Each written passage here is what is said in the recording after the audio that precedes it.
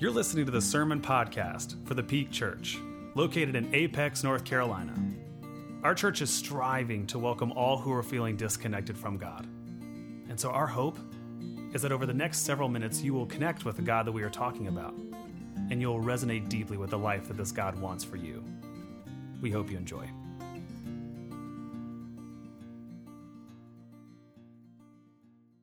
Welcome for what is week one of our summer sermon series entitled, What Would Jesus Say? What would Jesus say? This is a sermon series that every pastor is a little bit nervous to preach because, you wrote it. On Easter Sunday, we launched a form for you to submit questions you've always had in faith, questions you've always had for Jesus. Maybe these are topics that the Bible's not necessarily as clear about, or Jesus doesn't speak directly or explicitly on this topic, or maybe you're just searching for what is some ancient Jesus wisdom for some of our more contemporary modern day problems. And so over the course of these next several weeks here this summer, we're going to engage all of those. Almost all of them. We're only going to engage actually the amount we could fit into the sort of short duration of this summer series. And so that's because some of not only the limitation, but also because of the nature of some of the questions. So for example, one of you posed a question of what does Jesus think about Twinkies? Number one, who still eats those? Number two, if Jesus is anti-sweets, I don't want to know about it. So, no, but seriously, Amanda and I were talking about this, and we're going to find creative ways. That there's a bunch of questions we're going to engage throughout the course of this summer that you ask, that you post. And for those that we didn't get a chance to do so, we're going to find some creative ways to answer those questions in written form, video form. So you'll see that, so stay tuned there. But before we get to any of the questions, today's sermon, today's message is really meant to serve sort of like as a primer. Before we even ask the question of what does Jesus say, or what does Jesus think, or what is Jesus' sort of stance or view on this or that, the real question we need to start with is, are we even listening? Am I even tuned in? Do I even care what Jesus' wisdom, guidance, direction, opinion is on this topic or the like, right? One of the misconceptions, I think, in the church is when it comes to our listening and being tuned into the voice of God in our lives, I think one of the bad misconceptions we have in the church is that some people believe that God either speaks to, certain people, so the super spiritual people in your life, the people who have been raised in the faith, or people who do this for a living, or one of the other misconceptions is God only speaks at very particular moments, which puts a lot of pressure because if you don't hear him that one time on that one Saturday, God's not coming back around again for 3 weeks or something like that. He's got, a circuit to do. It looks kind of like this. I think whether we admit it or not, a lot of us, we fall into this sort of misnomer, this misconception that this month, for example, there's only going to be a handful of times where God's going to show up in church, or when I'm listening to worship music, or when I'm reading a devotional, or when I'm reading scripture, and God's going to speak to me in that particular moment. There's only going to be a handful of those moments. But I got to tell you, I don't think that's the case. There's a couple of scripture passages that stand out to me, first of which comes from the New Testament when Paul says that we are to pray without ceasing. We are to pray without ceasing. A mentor used to say to me that the goal in life is not just to have a prayer life, but to have a life of prayer. That eventually the goal is that I'm talking to God so much, I'm listening to God so much that there's not only one time of the day or time of the week when I'm actually doing the spiritual thing, but it's all of it. Everything becomes spiritual. And overlaced on top of that is the guidance we get from the Old Testament, specifically First Kings, that says that God's voice is that still, small voice. One translation says it's like a still, small whisper. And so when I put those two things together, this isn't actually what's happening. This is what's happening. That, friends, God's speaking to us all the time. I believe that God's speaking to me all the time. God's trying to get my attention all the time. God's trying to whisper into the depths of my spirit, into the depths of my soul, things I need to hear, things I need to know, things I need to change all the time. but the blue marks are just so happen to be the few times each month when I'm actually open to it. Or to be even more honest, when I'm actually interested in what he's got to say. And I think Jesus knew this, man. I think he knew it. I think Jesus knew his biggest obstacle when he came to earth was not going to be his message. It was not going to be the content of what he was saying. Who would not get down with everything Jesus preached and the kingdom Jesus came to inaugurate? Jesus knew it wasn't going to be the content of his message. It was going to be simply being heard in the first place. That was going to be the biggest thing he's going to have to tackle, which is where we get our parable for today. So, if you have your Bibles with you or you have smart devices here with you and you want to follow along, go ahead and return back to the passage that Liz just read a couple moments ago. If you're watching this online, feel free to do so as well. We're going to be camped out here in Luke chapter 8. In Luke chapter 8, Jesus tells a parable. A parable, for those of us who are new to studying the Bible or still new to understanding the Bible, parables are these sometimes real stories, sometimes fictitious stories, but the stories are not, they're meant to sort of help you as the listener sort of figure out, okay, who is God talking about? Who's Jesus talking about? And where am I in this story? What character am I in this story? And so what does that mean for my relationship with God? So it's meant to sort of help you think about the real life implications of where and how God's showing up in your life. And so he tells this story. He tells this parable of the sower, or the parable of the farmer who scatters seeds. And he says, so just to sort of get the lay of the land, in this parable, God's the farmer. The seeds are all the things that God tries to say to us, the things that God tries to do in us. It's all the moments that God's trying to get our attention and transform parts of and heal parts of our lives. And we're the soil. We're the soil. And there's all kinds of different types of soil. All different kinds of soil. So the soil is the status of our minds and our hearts whenever God's trying to speak to us and get our attention. Some of us are like the footpath. Some of us are like we're sort of like a rocky soil situation. Others of us have like a thorny sort of circumstance going on inside. And others of us are good soil. So we're being receptive, we're open, we're eager, we're hungry for what God's trying to do and say in our lives. Now, raise your hand if you're a green thumb person, you've got some sort of farming experience or gardening experience. Okay. Raise your hand if not. Okay. Raise your hand if your entire front yard is just one big weed. Yeah. True story. 2 days ago, I took out my weed eater, and it was the first time I'd take it out in forever, because sometimes I'll just mow and forget to weed eat. I took it out, and my kids go, "Is that a rocket launcher?" It's like, no. I use this forget it, get out of my face. Most of us not, right? Here in 2022, if it's a hobby of yours, great, but for a lot, there's not a lot of agricultural analogies we use nowadays. And so let's break it down. What is Jesus talking about here when he says that some of us, our hearts and our minds are like the different types of soil? Let's start with the first one. Jesus says that some of us, we're in places in our lives where our hearts, when it comes to God, are like the footpath. We're the footpath. These are those folks who, at this present moment, cannot hear what God is trying to say, cannot receive what God is trying to give to them. Why is that? Think of it. Think of a footpath. A footpath is hard. It's firm. It's dry. It's cracked.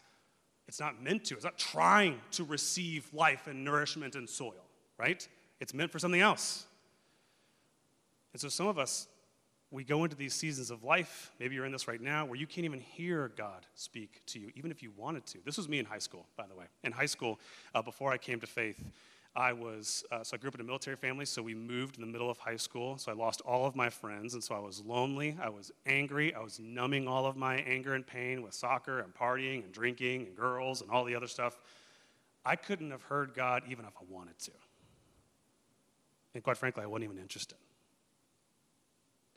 These are any time in our lives where we're going through something. Maybe for you, it was a time where you were really angry about something going on in your job or something going on in your family or in your marriage.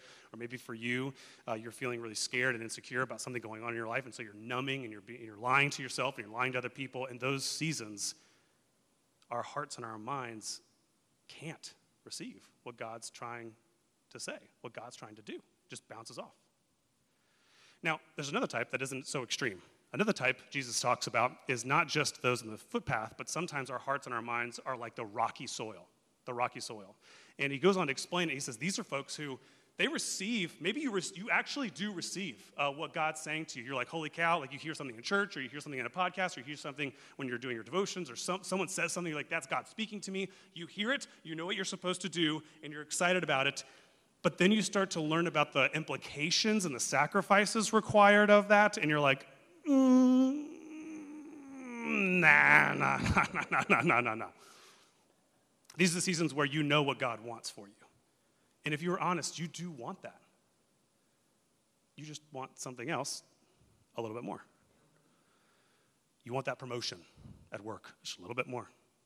You want that new house, that new car, a little bit more. You want that new relationship a little bit more. Jesus is constantly getting your attention. You know what Jesus wants for you, what God's trying to say to you, but you're constantly saying, just like, hold on 1 second. I got a lot going on. It's just a really busy situation.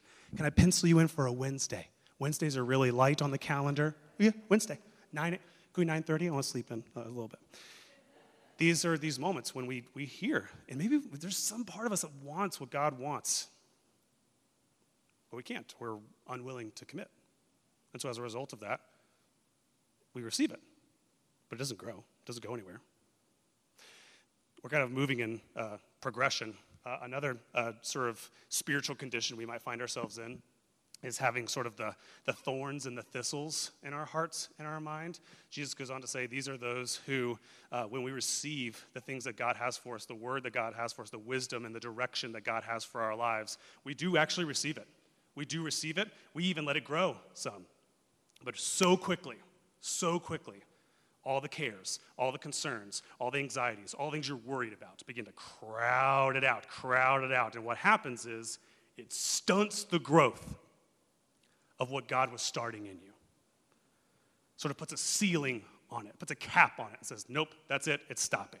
And so as a result of that, this is what it begins to look like. You hear what God receives, or you hear what God's saying to you, you hear what God's doing in your life, but then you begin to sort of like, as you reach the limits of your comfort zone, when God starts asking you to do things and sort of step out a little bit more, you say, yeah, like I want to do that, I want to be that, but like I can't, like this is like not that far, like not that far. This condition, this stipulation, and most of the time they're not even spoken. You never say this to God, but in your mind, we all have these limits, these boundaries that we've set up, that we are unwilling to go past, even if God asked us to do so.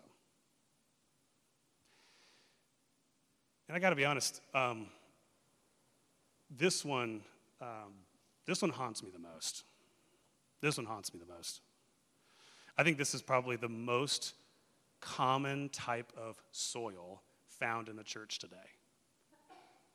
We get excited about what God wants to do in our life. We're even receptive to it. We're receptive to the healing and the forgiveness and the grace and the courage and the things that God's instilling in our lives.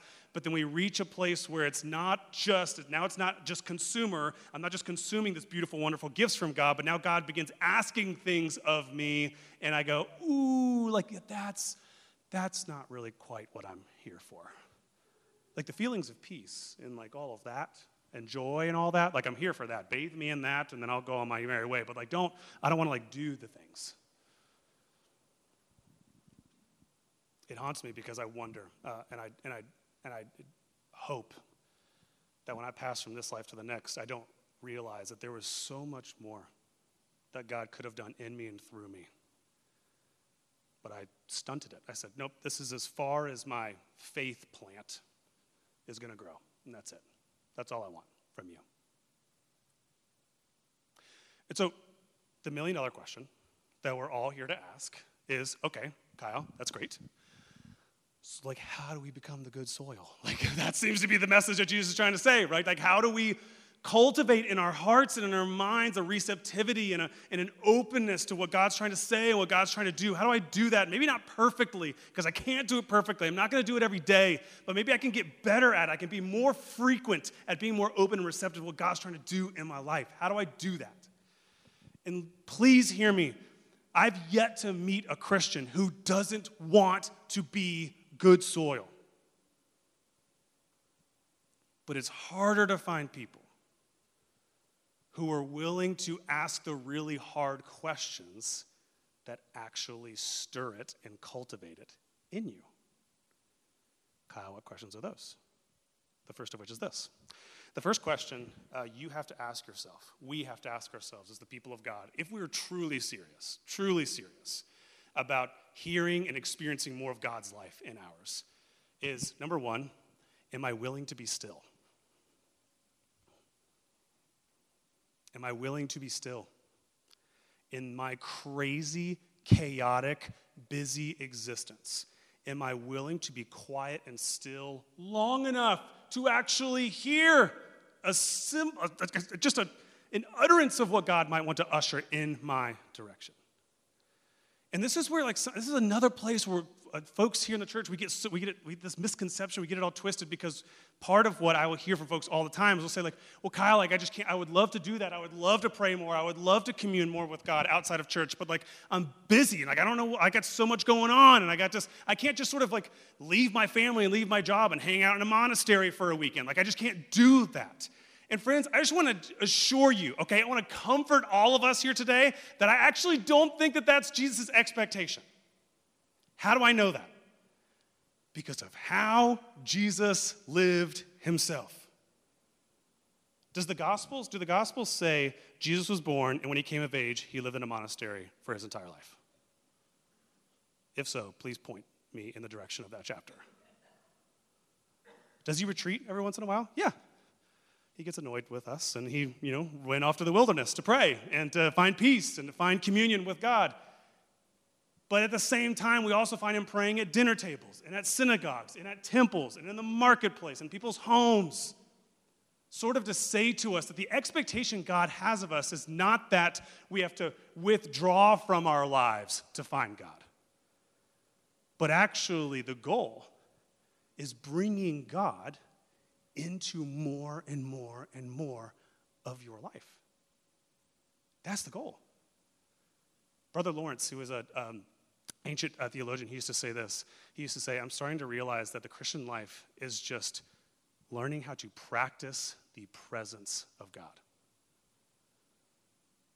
To start recognizing that God's with me all the time. God's speaking all the time. I just got to tune in more. Now, some of you, you're hearing this and you're like, that sounds great, that sounds wonderful, but Kyle, I don't even know where to start. So here's a place to start. Ready? This is my goal. So on a normal sort of rhythm, this is my goal. That daily, I try to be still and cultivate stillness 15 to 30 minutes a day. And some of you are like, geez, I thought a pastor was doing 7 hours or whatever. Maybe there are pastors out there who are doing that, but that's me. So daily, 15 to 30 minutes. Weekly, I try to do 45 minutes to an hour of extended time away. This normally always happens on Saturday nights.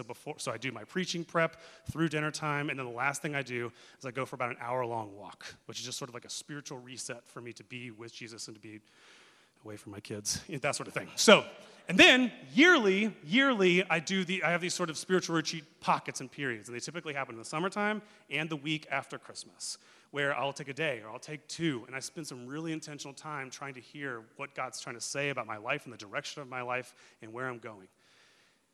And friends, you can do whatever version of this you feel like is faithful to you. But here's the thing I want you to see. While these last 2 require some sort of withdrawal or retreat from my life, the first one always, you want to know where it happens? Again, maybe you're just this is ripping the curtain away. But most of the time, this happens in the car, in the shower, when I'm going for a run, or when I'm making peanut butter and jelly sandwiches. 95% of the time, that's where that occurs. So find that pocket for you. Find that space for you. If you live in this area, you have at least a 15-minute commute. With traffic now, the Lord doubled thy blessings and tripled thy blessings, and you have an abundance of time to be with the Spirit. So find it. You got it, find it. Use it. It's there. Now maybe you're here, you're listening to this, and you're like, that's actually not my problem. Kyle, actually, I know the time spots. I know when I got the spot, the time to be still and to be quiet. I just don't know what to do when I've got it. Right? Some of you, listen, you and Jesus are, So you guys like go for walks and you hold hands and you talk to him like your best friend. And that's wonderful. That actually is really, really awesome. Some people have no problem conversing with Jesus. Jesus is their best friend, and they can talk to Jesus in that way. Some of us just need a little coaching, we need a little guidance, we need a place to start. And if this is what I always say to folks who are looking for a place to start with their prayer life, if you find yourself in a season of life right now where you need to sort of rejuvenate your prayer life, try this. This is not the only tool out there, but try this tool. Try what I call the triangle prayer. Triangle prayer. So let's say you got 15 minutes to work with. 15 minutes to work with. Starting on the left, spend the first 5 minutes releasing. Releasing everything you're worried about, everything you're frustrated with, everyone you have conflict with, all of the things that are sort of gnawing at your mind. They live rent-free in your brain, and it's there all the time. Cast all of your cares and concerns upon the Lord. Use the first 5 minutes to release those things so that the next 5 minutes you can actually receive. You can actually listen. You can actually hear for what God may want to say to you in that moment. Now, maybe you're like me, and your brain starts to get all finicky and crazy when it gets still and quiet. You start thinking about all your to-do lists and bananas you got to buy at the grocery store and like all that kind of stuff. So like maybe for you, you need to start, you're not ready to do that yet. Maybe for you got to start with something a little bit more constructive. And so maybe that's the time where for 5 minutes you read Scripture. You listen to worship music. If you're struggling with forgiveness, or if you're struggling with peace, if you're struggling with trust, find passages of Scripture that speak to that topic and spend 5 minutes just listening and saying, Jesus, if there's a word or a phrase that you want me to really take with me today, like just make it pop off the page. Make it pop off the page. And so that lastly, third and finally, you can use those last 5 minutes to then re-engage. Ask the question, what now? What now? God, now that you've said this to me, what does this mean practically for how I need to now re-engage my wife or my job or my kids or this conflict I'm having with my parents, whatever it is for you? What now? And what you'll find is if you put this into practice frequently, you'll find your heart and your mind a little bit more open, a little bit more receptive. It'll get easier. You won't be good at it at first, I promise you. You'll get so daggum distracted the first 17 times you do it. But don't beat yourself up. Keep practicing. Keep doing it. Now, 2 more. So there's 2 more questions. And I hate to be the bearer of bad news, but that was the easy one. That was the easy one. If you are serious about wanting to hear and commune more with God in your life, you not only need to ask the question, am I willing to be still? You need to ask the second question, am I willing to be changed? Am I willing to be changed? Am I willing to make space for Jesus to say something to me that I don't like, that makes me feel uncomfortable, that I did not see coming, or maybe I don't even know if I agree with? The Pew Research Center found this. They found that when they interviewed Americans, they found this. They found that only 14% of Americans have ever changed their minds on a big social or political issue. Now, does that mean that we're supposed to just sort of like constantly be changing our minds based off what Facebook says or the news says or whatever? No. But what it does say to me, it reaffirms for me my suspicion that most Christians out there see themselves only as defenders of truth instead of discoverers of truth. And it's not either or, right? It's both. It's both. There are a ton of truths in our Christian faith that we need to defend. Amen? And there's a bunch of stuff that I don't know.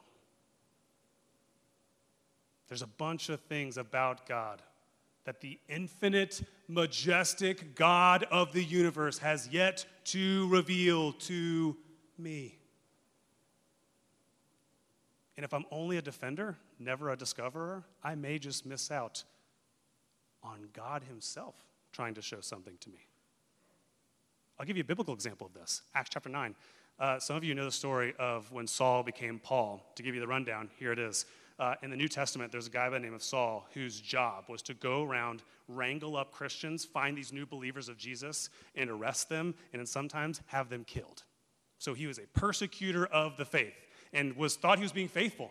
thought he was doing right by God. So he was out there justified in his cause. He played an intricate role in early chapter of Acts, getting Stephen stoned to death. Like Saul plays this, he is hell-bent in his ways of they have to be stopped. They are not who God has called them. That's not right. Jesus' way, that's leading him astray. And then he has this moment. He has this moment where this vision comes to him as he's riding on the way to Damascus, blinds him, knocks him off of his horse, and it changes him forever.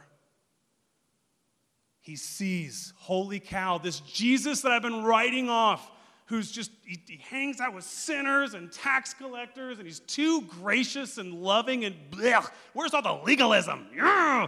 Like this Jesus who I've been bad-mouthing and criticizing and persecuting is the one. He's it. And he goes on to become one of the most influential figures in Christianity. Now, the Bible doesn't say this. The Bible doesn't say this.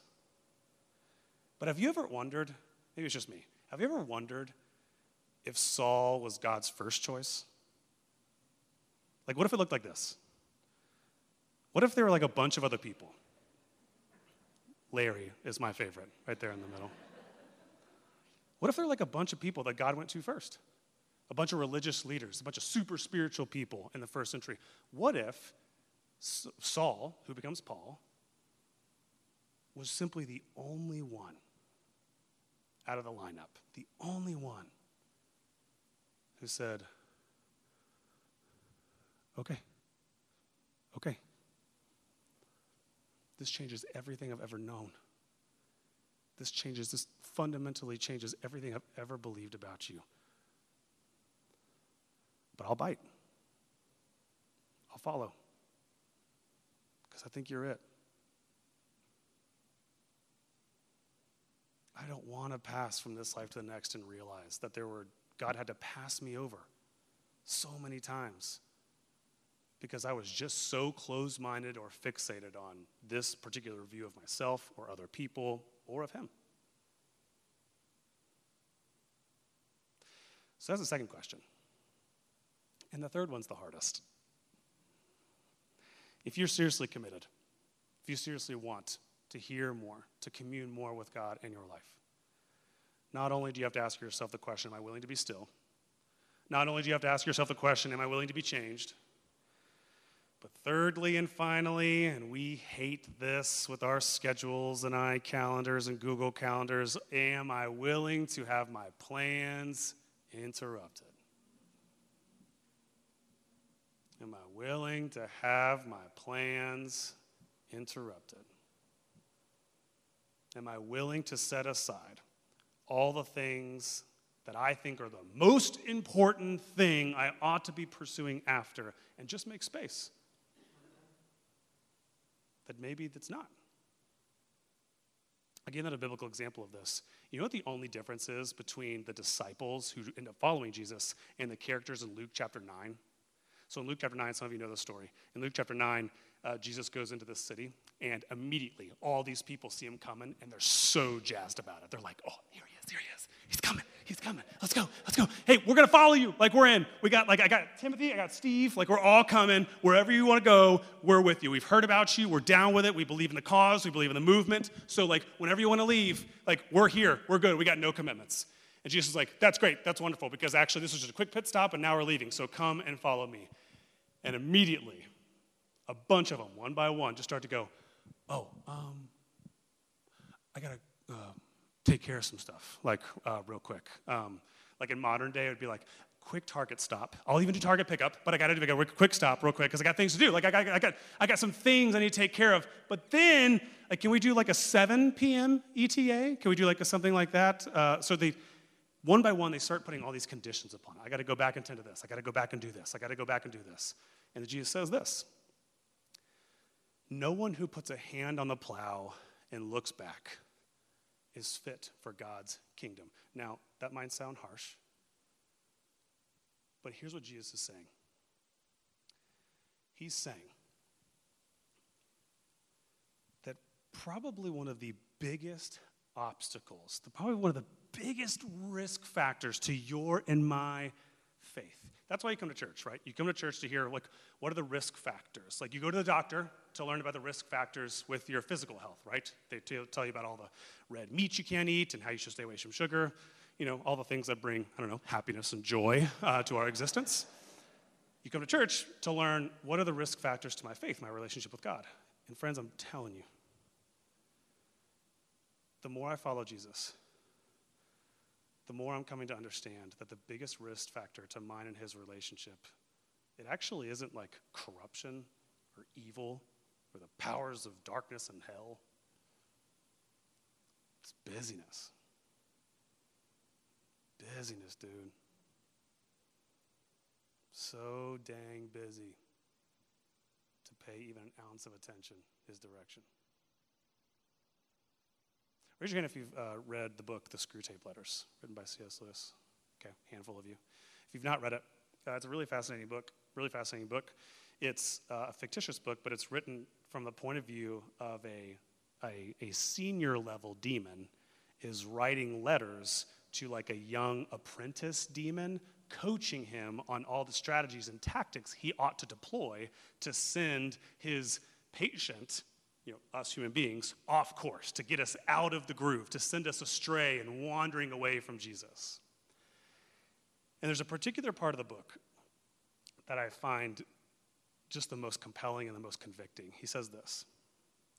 He says this about busyness and small little ploys, small little tactics of keeping us busy and keeping us away and keeping us sort of distracted from the voice of God. He says this. You'll say that these are very small sins. And doubtless, like all young tempters, you are anxious to be able to report spectacular wickedness. But do remember, the only thing that matters is the extent to which you separate the man or the woman from the enemy. Now, who's the enemy in this? It's God. It's all that matters. He goes on to say this. It does not matter how small the sins are, provided that their cumulative effect is to edge the man or the woman away from the light and out into what he calls the nothing. Murder is no better than cards. Cards is old-timer language for gambling. Murder is no better than gambling if gambling will do the trick. Here's the key part. Indeed, the safest road to hell is the gradual one. It's the gentle slope, soft underfoot, without sudden turnings, without milestones, without signposts. Kyle's edition, without obvious warning.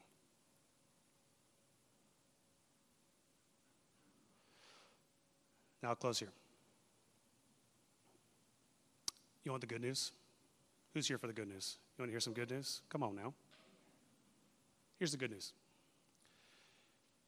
The good news is that the God that you came into this church to worship today is not one who comes in your direction, drops seeds, drops little pieces of grace, drops little pieces of love in his presence, and when we fumble them, when we don't receive them, when they bounce right off of us because we ain't interested, this God does not then go, okay, good luck, see you later, good riddance, and bails on us.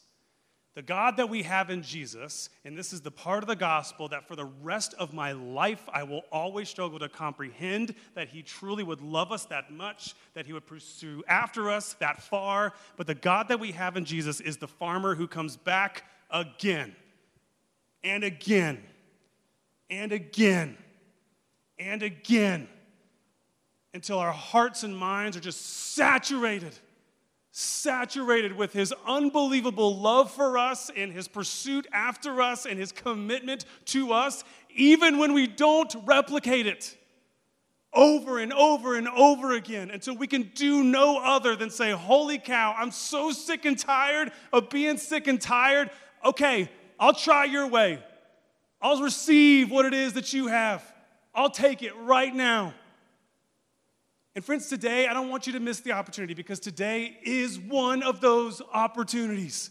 Are you going to get another one? Yeah, because that's how good God is. But maybe today when you came into church, you were like, gosh, that is me. Like I've been so resistant. I've had all these stipulations and conditions around my faith and how far I'm willing to go with this Jesus. I've had all these sort of things in my life that I do want Jesus, but if I'm truly honest, I want this a little bit more. I've got a little bit more affection for this. Maybe you came into church today and you're still there. You're still there. God hadn't worn you down quite yet. But some of you came in and you worn down. You're like, I don't want to do this no more. Like, Jesus, I want what you want. And if that's you,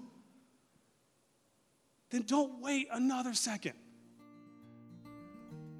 Thank you for listening to the Peak Podcast. Make sure you subscribe wherever podcasts can be found. For more information on how to get connected with our church, please visit us at thepeakchurch.org.